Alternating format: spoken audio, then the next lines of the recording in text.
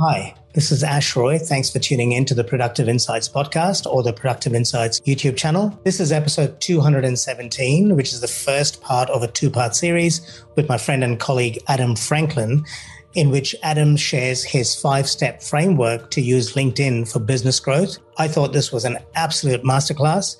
You can access this first part of the two-part conversation at productiveinsights.com/217. And the second part of this two-part conversation will be published at productiveinsights.com/218.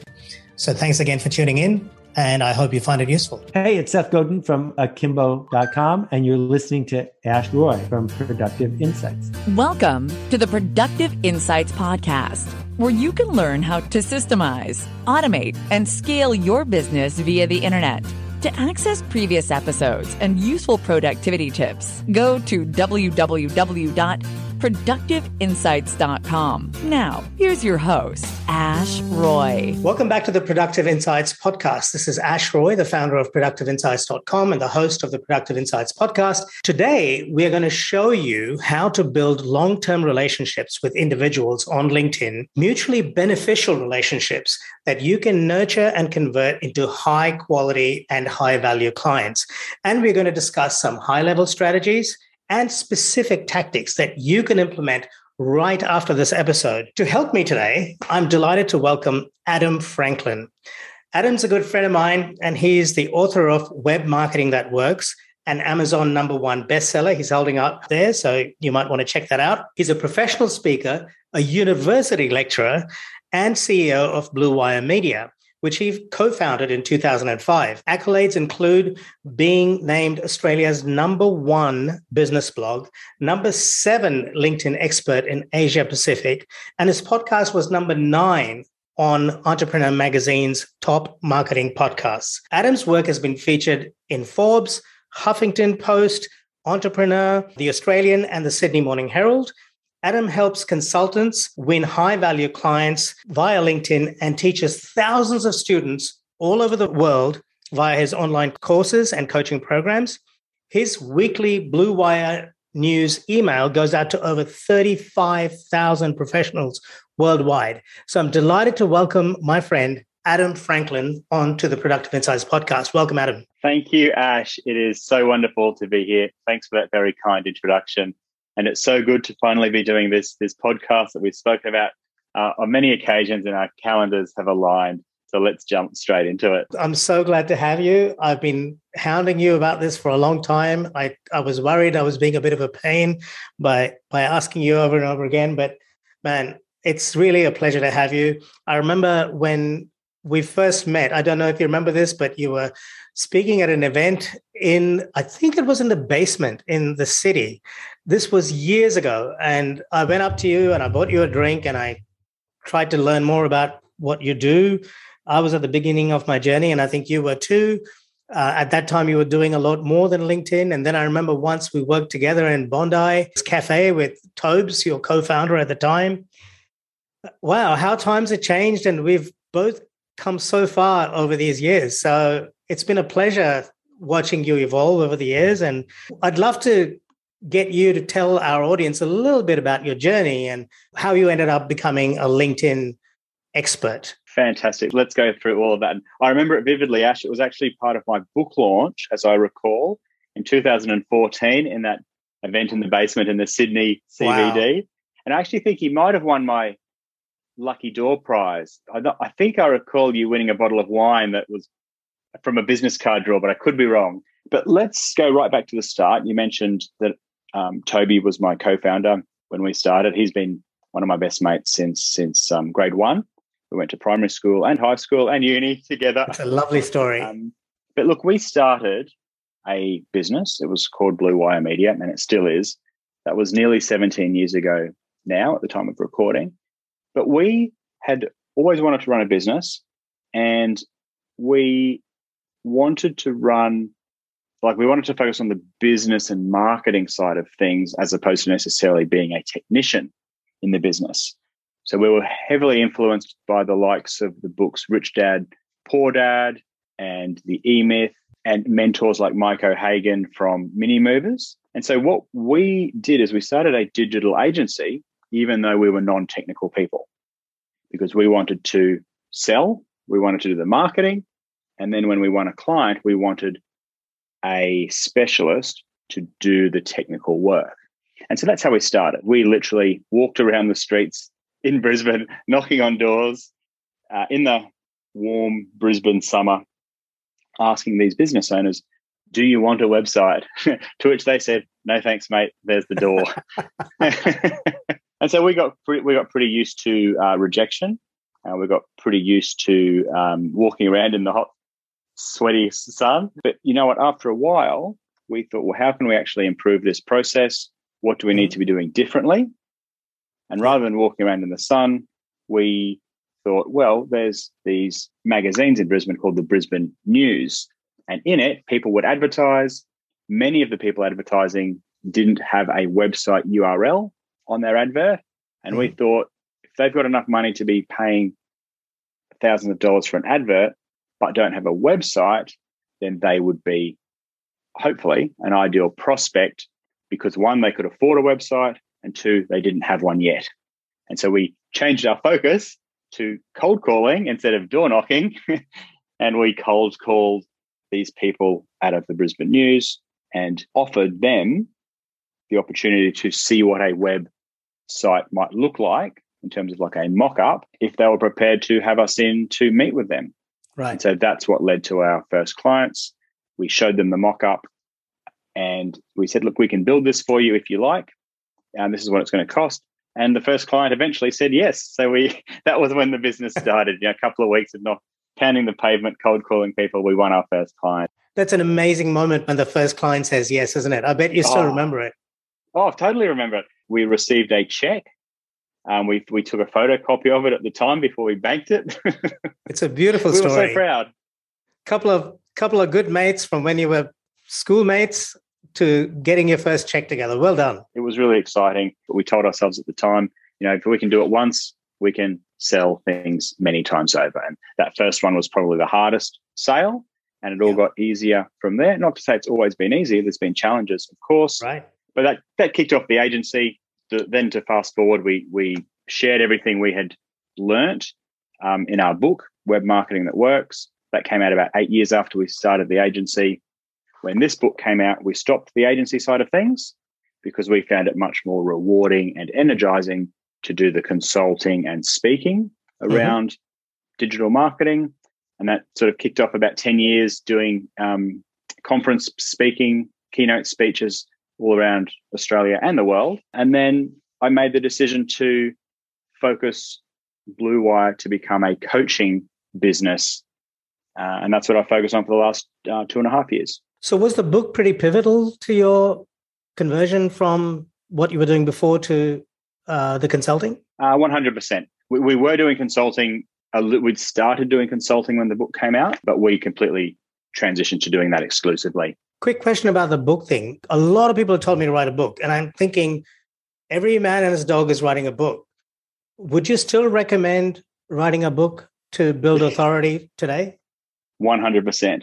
The reason it feels like every man and his dog has a book is because you interview authority guests on your podcast. Of course, they've got books. Yeah, and a lot of them tell me, why haven't you written a book yet? I'm like, is that really going to make that much of a difference? But okay. It will. I believe it did for me, and I can only speak for myself, but it did for me. And you're interacting with a very small subset of the business community that has a book, hence they're on your show. But if you talk to, I guess, a much wider, realistic sample size, most people don't have a book. I mean, for me personally, like when the book came out, it meant that the speaking fee doubled. Oh, okay. Yeah, quite literally is the book, because I was an author. Conference organisers and speaker bureaus were like, oh, well, that's fair enough to be charging that then. You're an author. And that perception of authority because you are an author is huge. And same deal for the consulting and coaching. A lot of credibility. 3 of the most interesting conversations I've had on this podcast were with very prolific authors. Episode 200 was with Seth Godin, and he's written a ton of books. Episode 210 was with Guy Kawasaki, and he's written 19, I think. And then episode 215 was with David Meerman Scott, and he's written about 13 or something like that. He's written a bunch of books. Yeah, those three authors are some of the most influential authors in my personal journey. I've learnt so much from, particularly David Meerman Scott and Seth Godin, but yes. Guy Kawasaki as well. Amazing conversations, amazing people. I was really honored to have them on, as I am to have you on. Thank you. So, Adam, let's talk about strategy. How does a person who wants to get LinkedIn working for them in a way that is non-spammy and that isn't interrupting people in a way that is rude, how does a person build relationships with their ideal prospects on LinkedIn with a view to eventually converting them into clients and building mutually beneficial relationships? And let's first address the elephant in the room, and that is, I don't want to be that annoying spammy guy on LinkedIn. I've been on the receiving end of it. It's hideous. I definitely don't want to do that. That's what I would think 99% of your listeners would be feeling. That's what 99% of my audience feels.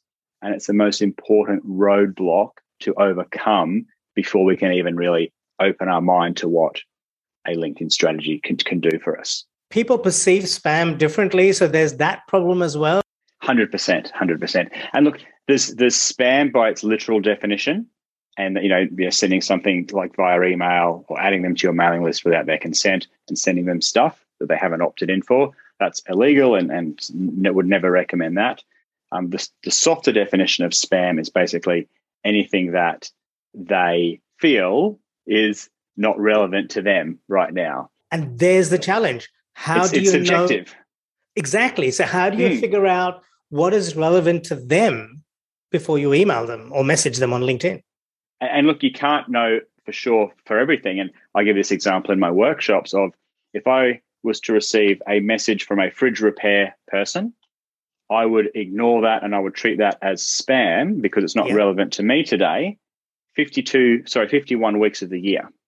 But when my fridge breaks down and all my food's going warm and I need a fridge repair person, when that message comes in that week, it's like, okay, you've read my mind. I need you, come around now. And so you just never quite know exactly when their pain or their aspiration is going to be high enough for them to be ready to take action. And so I believe we need to be showing up on a regular basis from a place of generosity, not a place of hounding them. And we can talk more about the strategies that we employ there. But I also like to draw the comparison to real life. Like everything we do on LinkedIn should just be a reflection of real life and how we interact with people. Now, you and I have both been to business events and networking events and been in a large room with lots of business owners or professionals or whatever your target market might be. We've all been in that position. And when we've gone into a room like that and we haven't known anybody, most of us are quite comfortable going up to a stranger and introducing themselves and saying, "Hi, Ash, my name's Adam. It's nice to meet you." That's exactly what we did at that event where we first crossed paths. Yep. If you or I were worried, I'm too afraid to talk to this person in case he thinks that I'm going to sell him something and be spammy, we would never have become connected. We would never have become friends. We'd never be doing this interview now. Absolutely. And every friend, every client, every person we know was once a stranger. So if somebody isn't prepared to introduce themselves first, it's going to be a very lonely existence. No friends, no clients. Yeah. And that's not a world I want to live in personally. Which then begs the question, well, what do I do? How do I do this in a way that sits comfortably with me and doesn't rub people the wrong way? And the other additional thing with when we do meet someone in real life, very rarely, it's never happened in my experience, but once we have introduced ourselves, I've never come across a situation where that person doesn't know what to say next, or we don't know what to say next. We never just go, "Hi, Ash, it's nice to meet you," and then go quiet and not say anything else because I'm scared of what you're going to say. I just want to jump in there for a second and tell you, I just remembered in episode 173, I spoke to a guy from Digital Marketer. He doesn't work with them anymore, but he used to be at Digital Marketer and he was a LinkedIn guy. And we talked about the party analogy.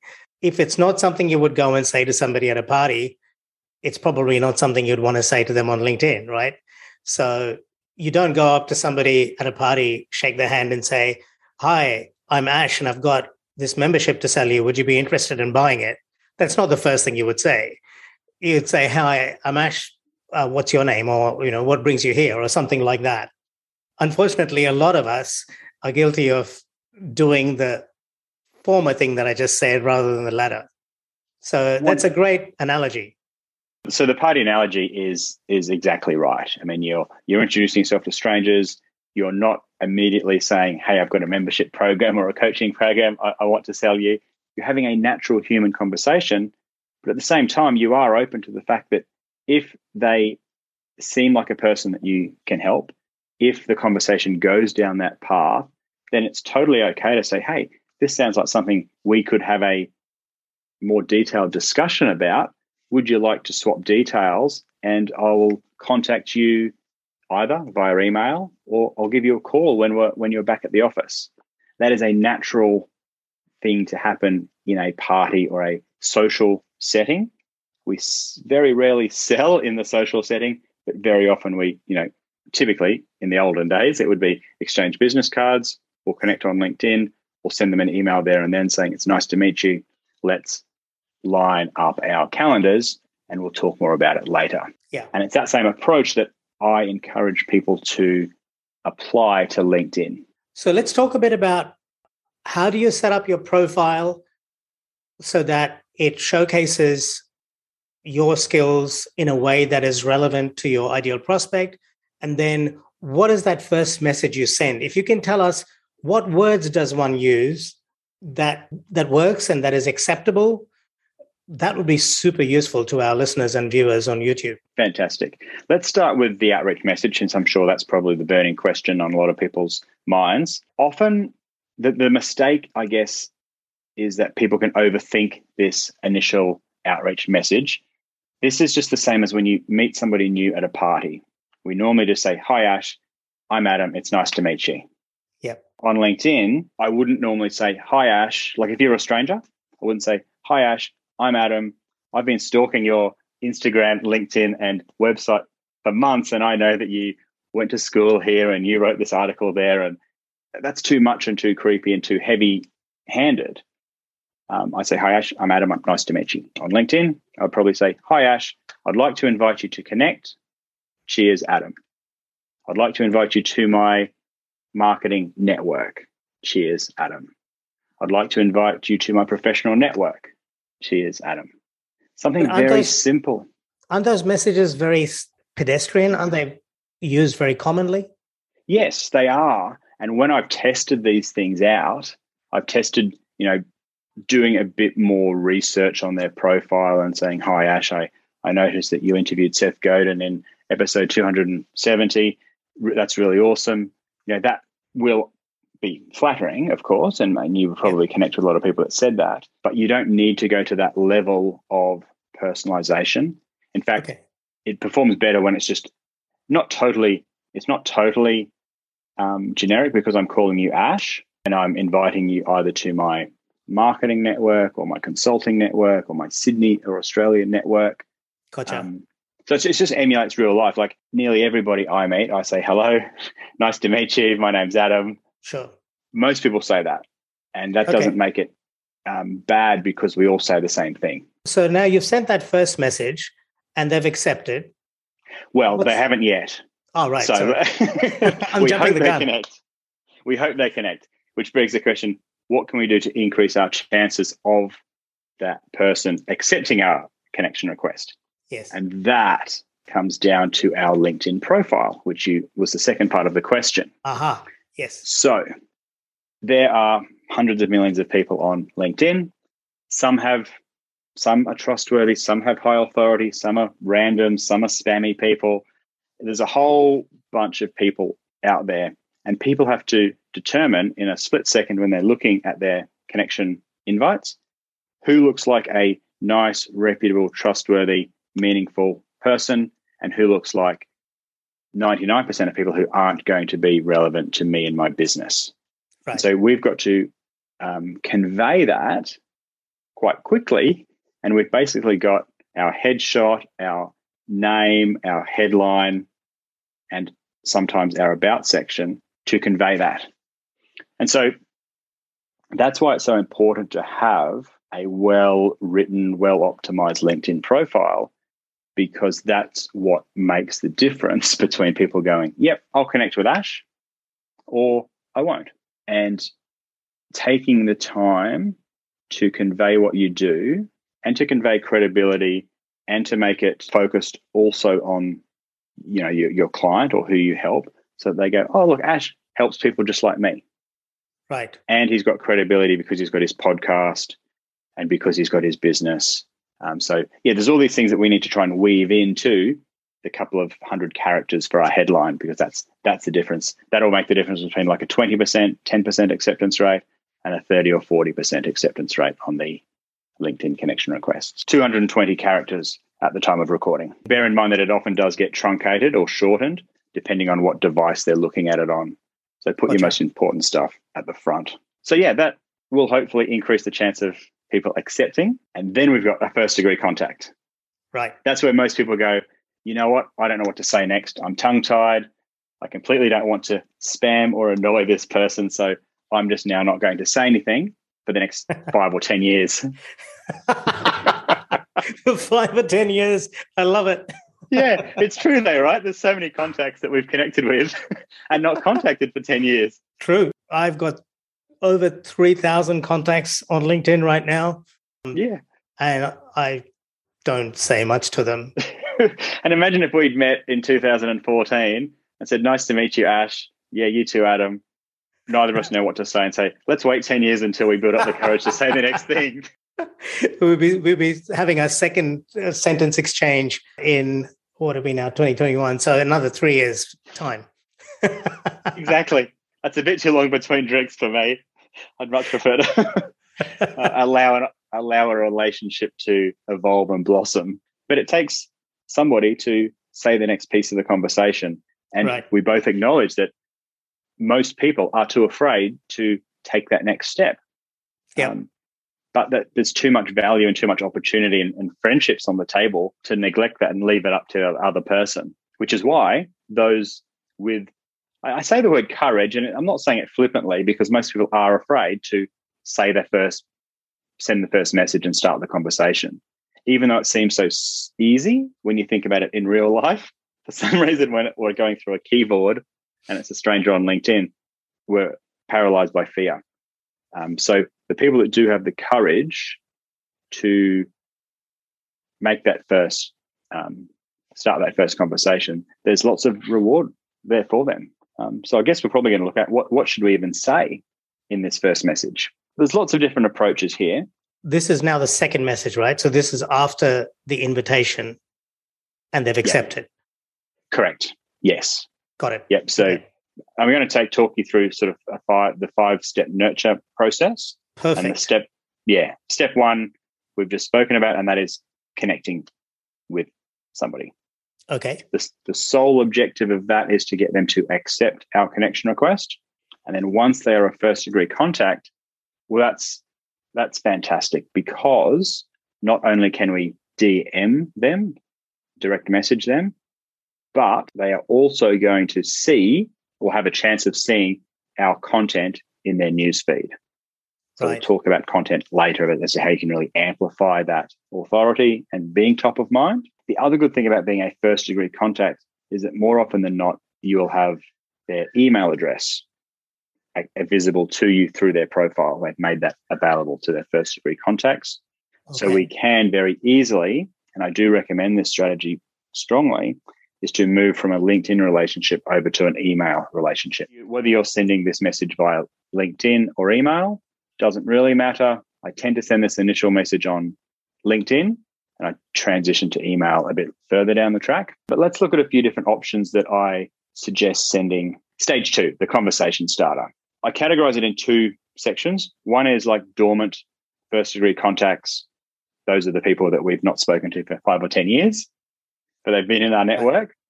In that situation, I literally suggest sending something like, "Hi, Ash, we've been connected on here for ages, but I've never actually said hello. That's why I'm writing to you today. Right. I'd love to learn a bit more about Productive Insights and who you serve when you've got time. As for me, I run a marketing coaching business. Let's keep in touch." Okay. So that's nice and soft. So you're saying, "I'd love to learn more about your company. And by the way, this is what I do." But not too much about what you do. It's all about other person, yeah? It's mostly about the other person, but you are putting a bit of meat on the bone. You are putting a bit into the conversation. Like in a real conversation, you both contribute a little bit. And you are acknowledging like their company name. Like you're not just saying, "Hey, Ash, tell me about your business." You go, "Well, mate, you can see my LinkedIn profile. It's all here. Why don't you just click the button and read it if you want to?" Exactly. That's what stops me from often asking them that question. It's got to be framed in a way that is like acknowledging that I have actually looked at your page. That's why I would say, "Congrats on what you've been doing at Productive Insights. I'd love to learn a bit more about your business and who you work with or who you help." Okay, that's a subtle but important thing that I didn't think about before. So you acknowledge something about their profile and then you say, "I would like to learn a little bit more about you." That's a very useful approach because, I mean, most people like talking about themselves. Most people don't like LinkedIn because people are just selling stuff. But you can stand out and be part of that 1% or less if you show an interest, a sincere interest in them. You'd often just look for something on their site. In your situation, and I didn't know you, I might say, "Congrats on what you've been building at productiveinsights.com. I'd love to learn a bit more about your podcast and specifically the types of guests that you would love to interview. Maybe there's an introduction I could make because I've been involved in marketing and I've run my own podcast. Would this be of interest? Or let's keep in touch." Trying to frame it in a way where you can add value to them in a appropriate way. This is like for dormant connection as well. So this is somebody who's been in your first degree network for years, but you've never really spoken to properly, but you've demonstrated you've done a little bit of research. There's also dormant contacts in our email list who we do actually know quite well. Like maybe they've been a client, but 10 years ago. And these are the people that are the best, what I call the low-hanging fruit, because, we've both been in business for quite some time. There are people that we've worked with, let's call it 10 years ago, that we may not have worked with since. So these are a great opportunity to reconnect with. So I would go through what I do with my clients is get them to go through their CRM or their list of past proposals, people that have either said no or maybe, so the prospects, clients that have said yes, but maybe aren't active, and write to them and say, "Hey, Ash, it's been a long time since we've crossed paths. I can't believe it's been 10 years since we did that project together in the basement in the CBD. What's been going on with you?" As for me, my focus these days is on LinkedIn. Okay. So there's a high degree of trust already. They know, like, and trust you because they've worked with you in the past. Their situation might have changed. In fact, they might even be in a new company. Right. Started a new company. And my focus has changed. So we're reconnecting. And often in those situations, people will say, "Oh, you know what?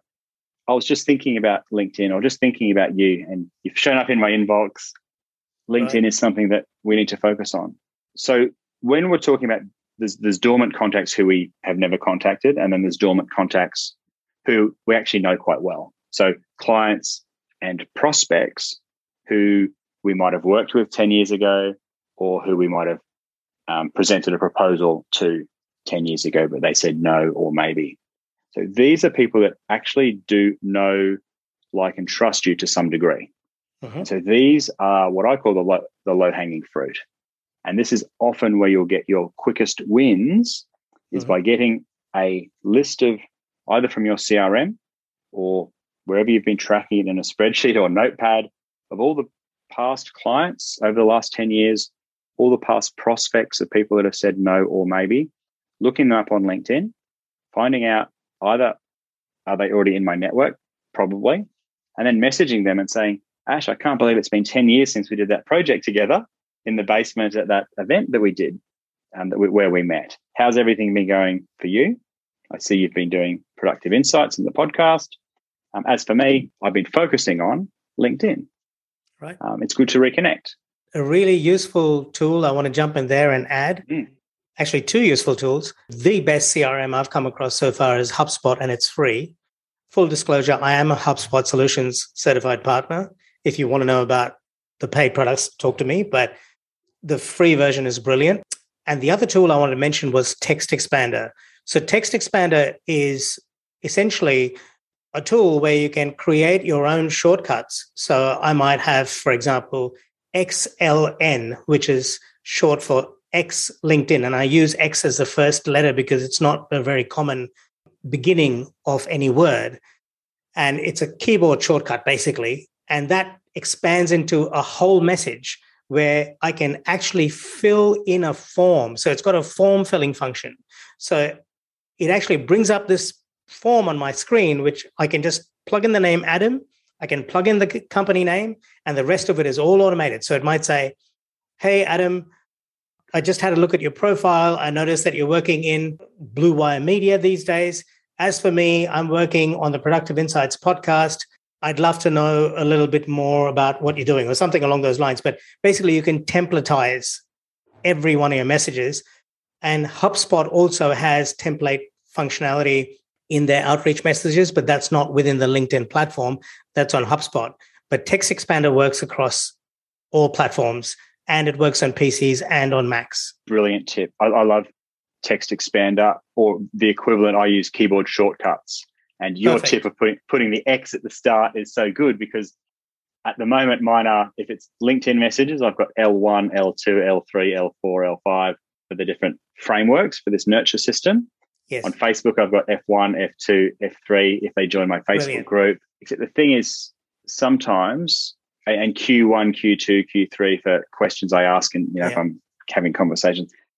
But often I don't know, it must be F1 or like there's some that, or V1 particularly. I need to change V1 because I'm often doing version 1 of something and it just pre-populates with version 1 of my questions.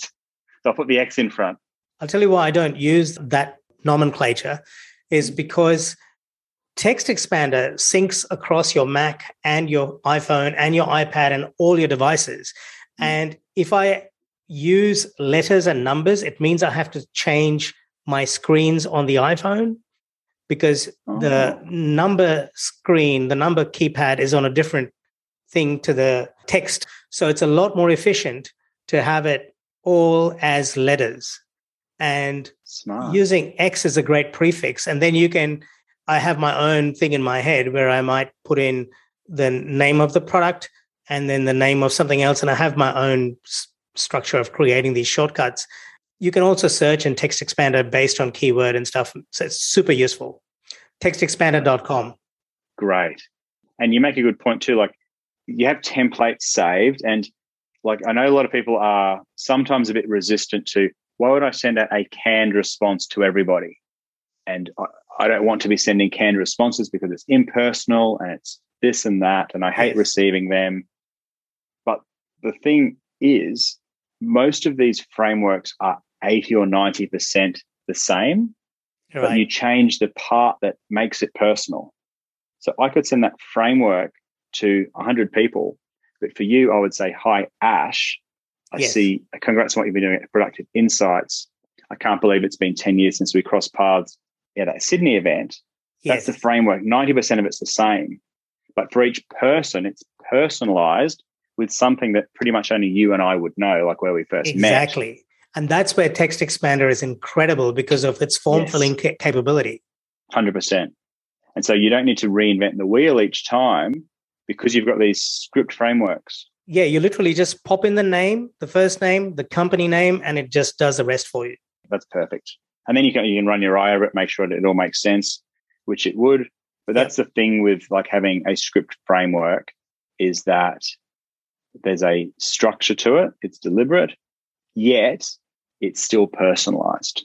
So I think that's the balance we want to get, is something that's 80 to 90% the same. And that's just a starting point. Like, the conversation can then go up into all these different tangents, right? Right. I'm not saying every message needs to come directly out of the script library. These are just for the different stages. Hey there. I hope you found that conversation useful. The second part of this conversation will be published at productiveinsights.com/218, where we'll be continuing the discussion around how to use LinkedIn to grow your business using Adam Franklin's 5-step framework. Thanks, and I'll talk to you soon.